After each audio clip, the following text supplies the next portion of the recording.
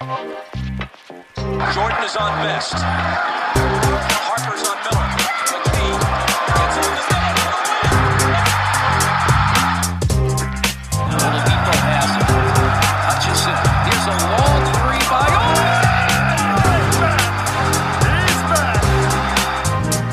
Holiday. Shot clock down to 6. Finds Warren. Here's a long three. Welcome to another edition of the Indy Cornrows podcast. I'm your host, Mark Schindler. As always, before we get started, if you have not already, please be sure to go over and rate and review us on Apple Podcasts. I'll have that in the description down below. That really helps us out, get some more exposure, get some feedback too. We always want to know what you're thinking of the pod. Psyched to be joined by my friend and friend of the pod today, Alex Golden from over at Setting the Pace. Alex, how are you doing today, man?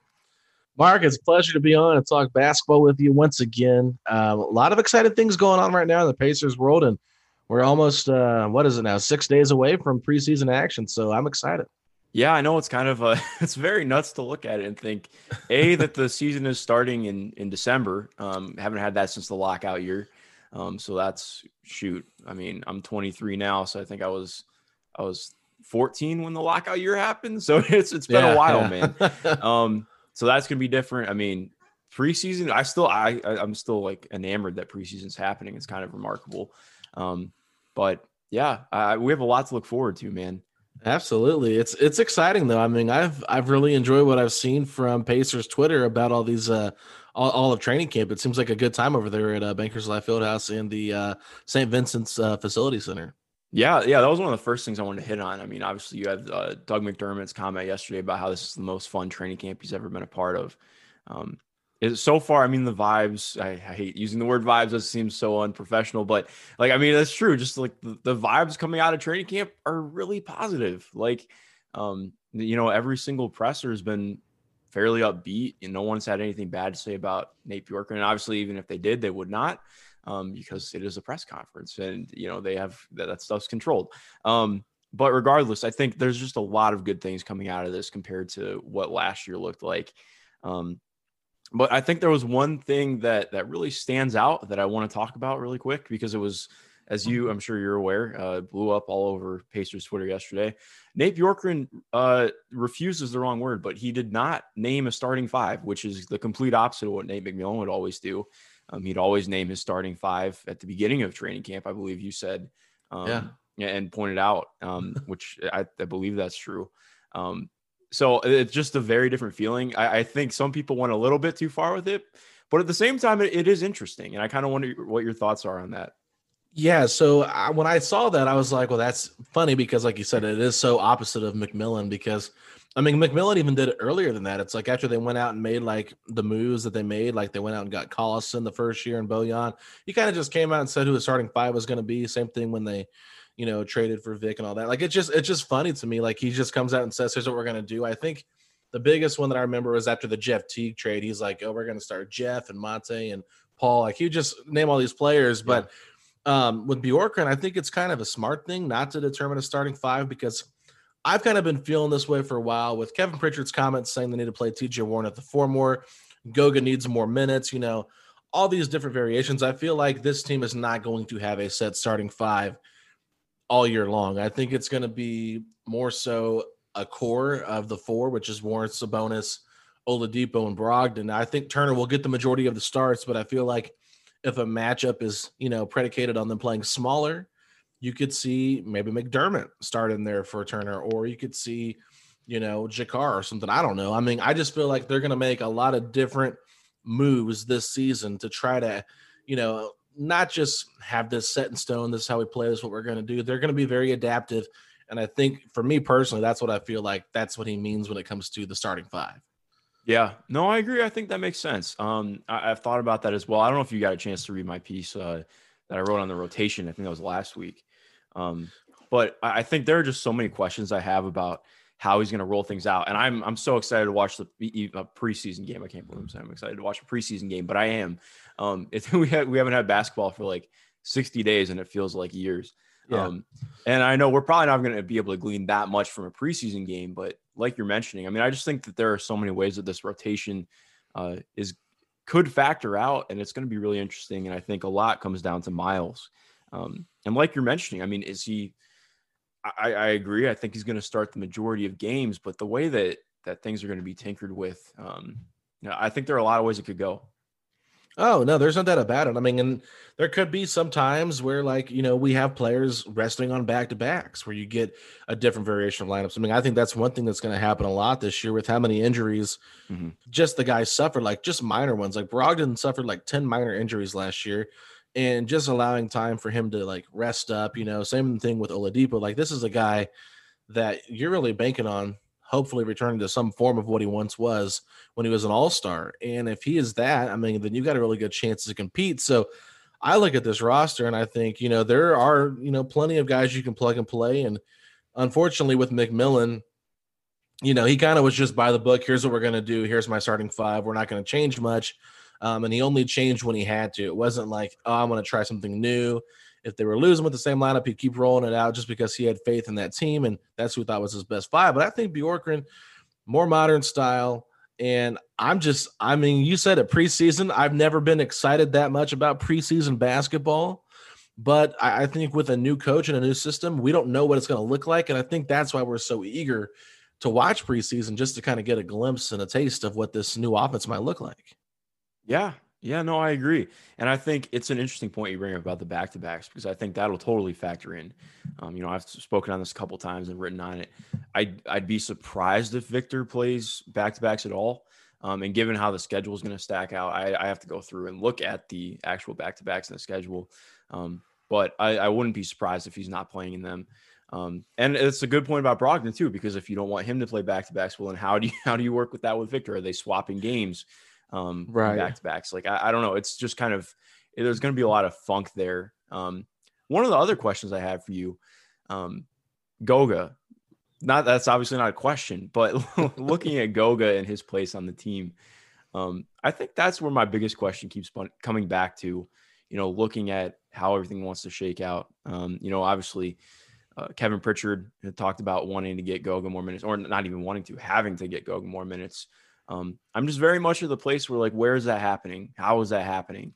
How are you kind of feeling about that moving forward? Because I guess the way that I look at it is, obviously it's important that you find a way to make Miles and Domas work or function at its best. But it seems like that's going to be just so difficult to have happen without hindering, Goga's development.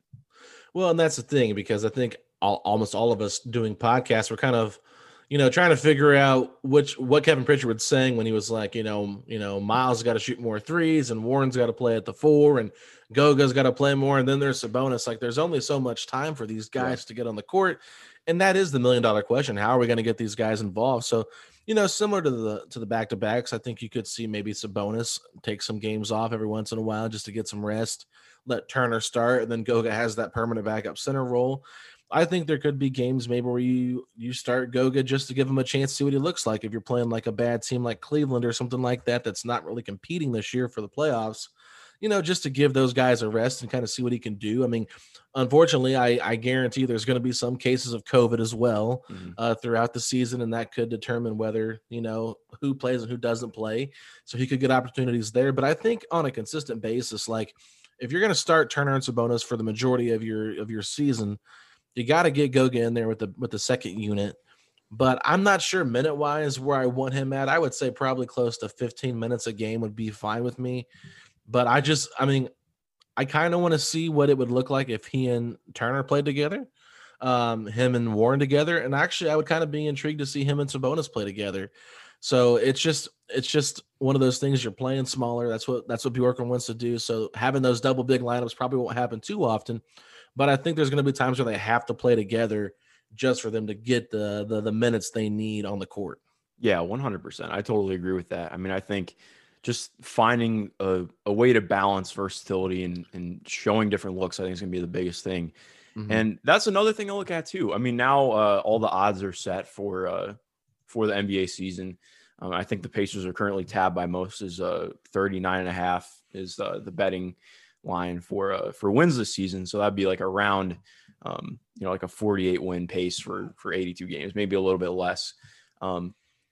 I think one thing that I want to get out that I'm trying to figure out how to word it. Like, I don't want to say that this team is going to be worse than last year. I completely think the opposite, actually. But I do want to temper expectations a little bit, just because I think going in, I think there's obviously this idea. I saw people throw out the Isaiah Thomas getting fired and Rick Carlisle coming in to coach, and then they were a 61-win team.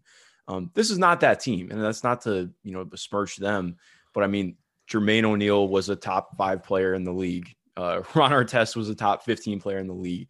Like that's not the kind of environment that Nate Bjorkgren is going into. Right. The Pacers just aren't at that level right now.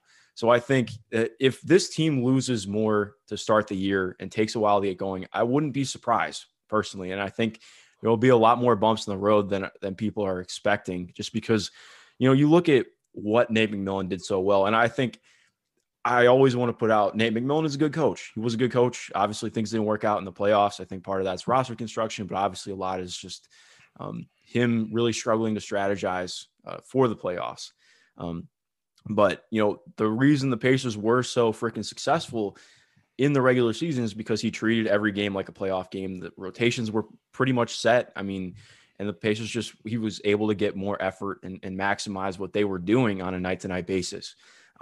So with this team, by all accounts, they're going to run a deeper rotation. They're going to be a lot more fluid in what they're doing.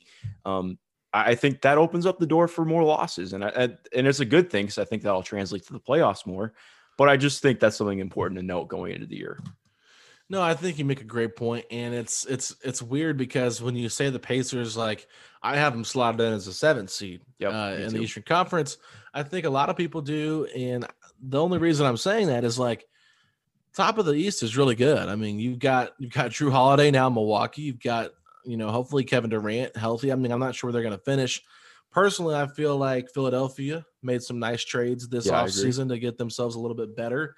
And it makes more sense for the modern day. They got a new coach in there, and they've also got a GM and Daryl Morey who's not going to be afraid to make a move. So that's the thing. Like we know James Harden, there could be an opportunity to go get him. Does Philadelphia go out and try to make a trade for him if things aren't clicking with Simmons and Embiid? Who knows? But that is something to keep in the back of your mind. Boston, I think they're a team that could take a little bit of a step back with Kemba's injury and losing Gordon Hayward. Toronto lost both their bigs. And then, of course, Miami is still Miami. They did lose Jay Crowder, but I don't feel like anything was like over the top significant where I feel like they're going to take a major step back. So when I look at the Pacers, like, sure, like I don't think finishing 7th is actually the worst thing in the world. Because number one, the only thing that sucks about that is you got to have that stupid play-in game, which it is what it is. I get why they do it for ratings on TV, but to me, if you play 72 games this year, why do you need a best of 3 series basically to prove why you deserve that spot over a 10 seed in the Eastern Conference? But besides that, Mark, I think this team is going to have to learn as they go, and they haven't had a proper training camp like normal. It's totally different, and they do have continuity. So if there is continuity and there is excitement, I think that could translate to maybe getting a little bit more connected earlier than later. But I still think when you add a new coach, when you're trying to figure out how to play against some of these more talented teams, sometimes talent just is gonna talent is just gonna out talent the Pacers sometimes. The better talent and the other teams might beat us, and that's not a knock on the Pacers. It's just like they don't have that top 20 player on their team right now. So all in all, I mean, even if they finish 7th, I'm not too worried about it because I feel like this year is just a great year for Bjorkgren to get his feet wet and really kind of showcase what he's all about. And maybe the Pacers after this season can really start building the roster for what his system, really strengthens. Yeah, no, that's a really great point. I appreciate you bringing that up because I think this is not like I don't want to say it's not a make or break year. Like it is. It's important that this team develops and shows something and improves. But at the same time, you look, the core is still relatively young. The oldest guy is Malcolm Brogdon. He's 28. Vic's 28 as well. Domas and Miles are both only 25. Actually, Domas is 24, I think. It could be, I believe. But it's and same thing with TJ. I mean, TJ is 27. This group has time together. They're going to be able to keep growing together, I think. And Pritchard could obviously make some kind of move. But that's what this year is about, trying to develop that and see what this team has, because frankly, you haven't really gotten to see what the team has the last 2 or 3 years just because of the way injuries have worked out and just kind of misfortune in the playoffs. So that's kind of where we're going headed into this year. Yeah, and I said this on Setting the Pace with Facci on Thursday, and I didn't go too deep into it because I don't think it's going to happen. But let's just say the Pacers do get the 7th seed, and you're going up against a team that, let's say for some reason it's like the Wizards, who just got Russell Westbrook, and they have Bradley Beal. They fall to 10 somehow because of injuries, and they're both healthy now come that play-in game. That's a scary matchup for the Pacers just because those two guys are guys that are, considered top 20 talents. So they could go out there and win a game in a do-or-die situation like that, and the Pacers could do everything they could to stop them, but it might not matter. So that's the only thing I have concerns about with this upcoming season. But at the same time, if you're not sure if Vic's going to come back and you're not sure what the future is for Miles, he's been in trade talks the last couple of years.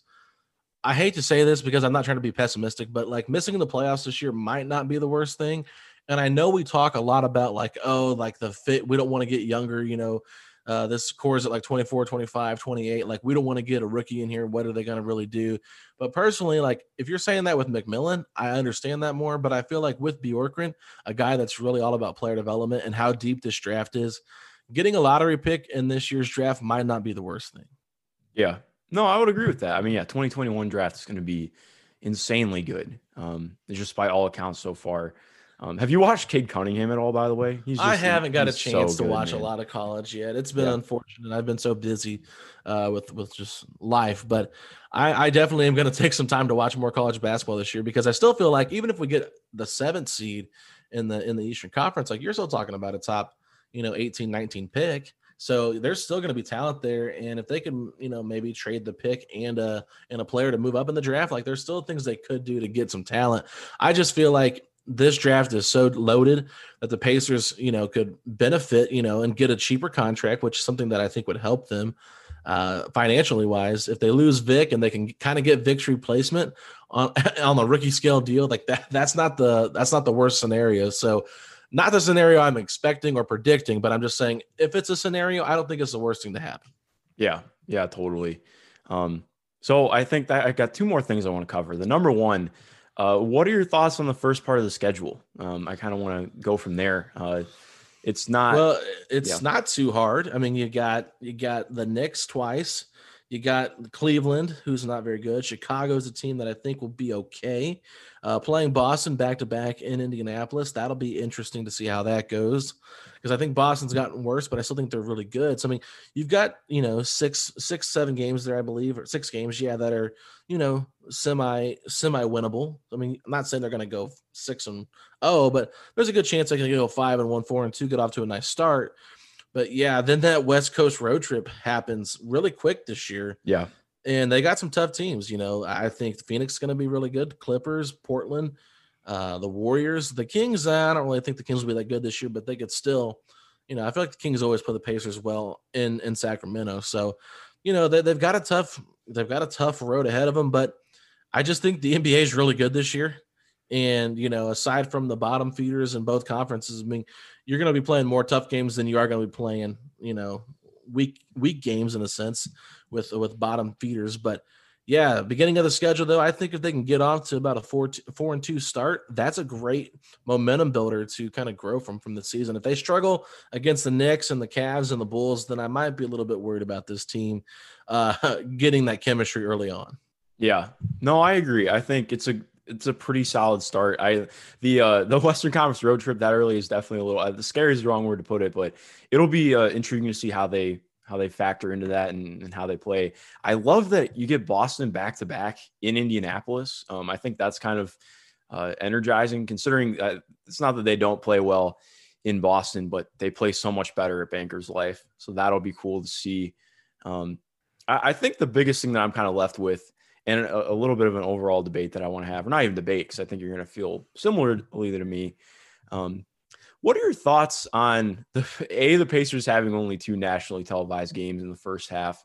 And then also the way that the nationally televised games have been split in general, because obviously everything's about money. I get that. I totally understand that. Indiana is not the biggest market, so I get why it's down. But you look at a team like Atlanta, they have, I believe they're in pretty much the same boat, and the Pelicans have like 17 nationally televised games in the first half of the season, which I understand what a big player Zion is and how his future can kind of impact the league.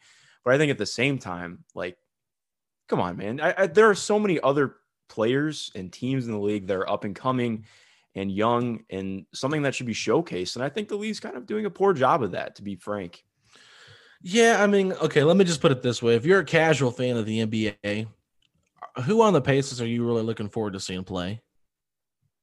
That's a good point. You know, That's and a fair point. because I know a lot of like my generation, like I was born in the 90s. So I'm all about, loyalty team, stuff like that. I'm for the players making their own decisions, but I'm not someone that's going to be like, oh, I'm following Paul George wherever he goes. I'm going to be a Paul George fan. I strictly I'm a Pacers fan. That's just who I am, whether you're on the team or not. So I'm, loyal to the team as a fan. But I think a lot of kids, especially the ones that are watching in today's day, they follow the player. That's why LeBron James has such a big following. I know he's, the greatest player, we've seen in the last 20 years by a long shot. So I get why he's got a big following, but like Zion Williamson, Luka Doncic, like these guys are people that you're not even a fan of their team, but you just want to watch them play because they have so many great, they have so much potential to be great. And we've seen some of that from Luka already. I mean, I think he finished 5th in MVP voting last year. Mm-hmm. I don't think the Pacers had an all NBA player last year. So, I think the Pacers are a good team. We have them as a 7th seed. I mean, no offense, but it's like, I like seeing them on national TV because I want them to get their respect, because they were a 4 seed, but I just don't think they have that draw to them right now with the players that they have on their team. They're a good team. They're going to be a tough out in the playoffs, but I'm not like whatever. But I do think the Pelicans, what'd you say? They had 17 games in the first half? Something like that. Yeah, the Hawks have 1 and the Grizzlies have 2, which, like, to me, that's ridiculous. I mean, the Hawks got so much better this offseason. Trey is just as much of he's not me. I know Zion is much more of a hype train than Trey, but I mean, Trey is damn good. I like watching Trey. I love watching Trey. Like, exactly. Like, see, I know it's hard because I'm definitely a basketball purist. I watch a little bit too much of it. But for my own good, right? Well, no, and I know you're coming from the same place too, but like, so I understand like the casual fan part, but at the same time, like, I think the NBA has to look at it in terms of, okay, well, if we want casual fans to care about Atlanta or care about some of these smaller teams, that's a great we have to market them, Yeah, that was going to be my next counter to my own argument. Was it's hilarious because if you look at any other sport, in MLB, NFL, they don't care what market you're in.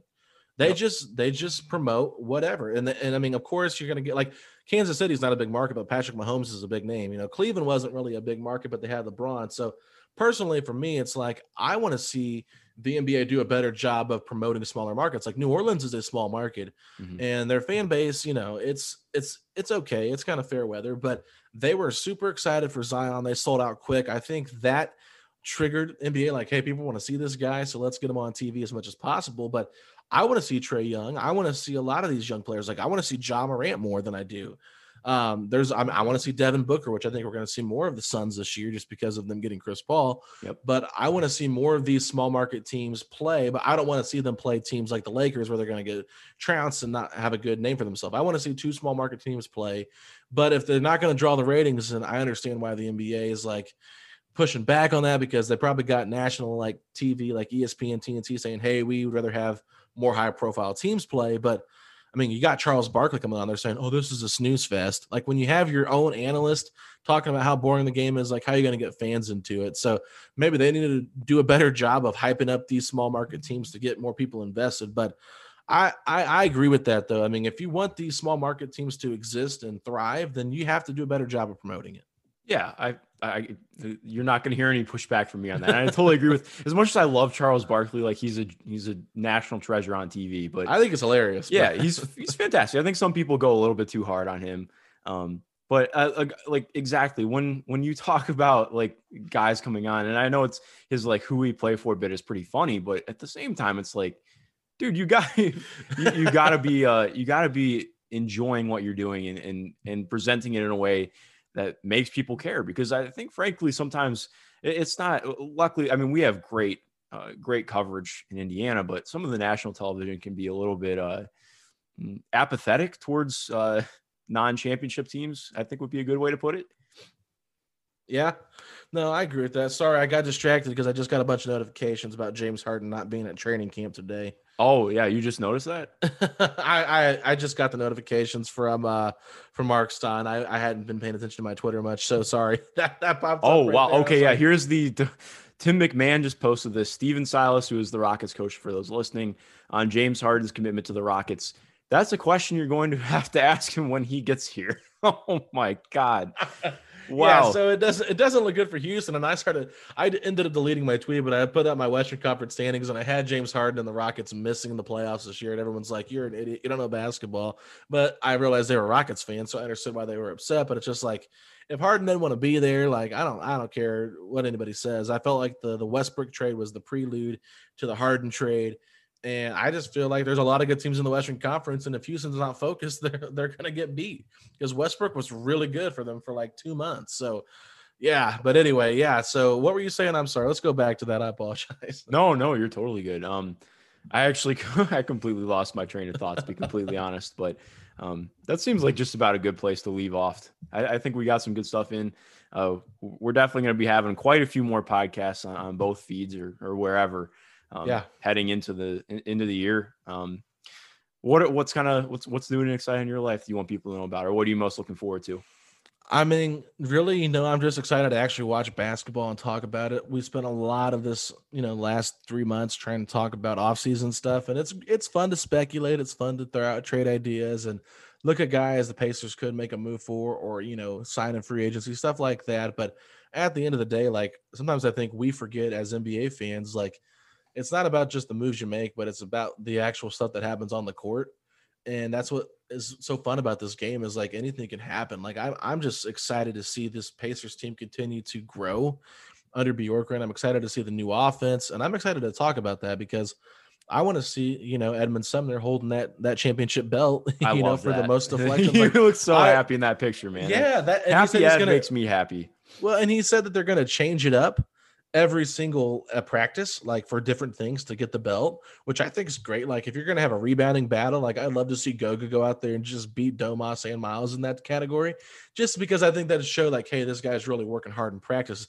It gives us more of a glimpse of what's actually happening because everything's so like you can't figure it out, but because you can't see what's happening, what's going on. There's no media there to really talk about it. They're all doing Zoom conference calls and all of that. So it is a bit frustrating. But I will say this for all my Fox Sports watchers here in Indianapolis, if you cannot get the Pacers games on YouTube TV anymore or Hulu, you're going to have to go to like AT&T or something or buy NBA TV because I had the same problem. And I've had a lot of people say we can't get our regional sports networks here.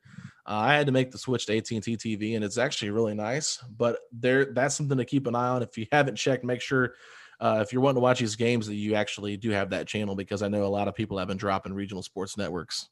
Yeah, that's been happening. I know my friends in Denver. I think it's Altitude Sports Network. They are not signed with anyone, so you cannot stream their games. Like you have to wait for league pass games from them. Like it's kind of a nightmare a little bit. But that's another thing I'm not looking forward to. My the cap hit on my bank account from league pass, but we'll get there when it happens. I still have a week before I have to think about it. So I'll give you a brief little way you can get around it. Try crackstreams.com. I don't know if you've ever been there or not, but when I was having issues watching the Pacers on Pacers.com during the bubble, like I think it was like the scrimmage games or whatever, I couldn't get Pacers.com to let me watch it. It said I wasn't within 90 miles when I lived 8 miles from downtown. So I ended up having to watch it on Crack Streams, but that's where I also watched the Tyson Jones fight. So yeah, I mean they've got, and the stream is actually really nice. So I just check that out. But that's where you can get a lot of NBA games because they actually do stream NBA, MMA, and boxing, and I think they do MLS as well. All right, well, I'll have to check that out. Yeah, save some money. Yeah, definitely. I have music to my ears, man. Gotta prepare myself for the move to Indy, so I have to save up. Well, man, this was fun as always. Alex, thanks again for coming on. To everyone listening, of course, be sure to go follow Alex, listen to Setting the Pace. Go rate and review his show as well. They do fantastic work over there. And just thank you for listening. Have a great rest of your day.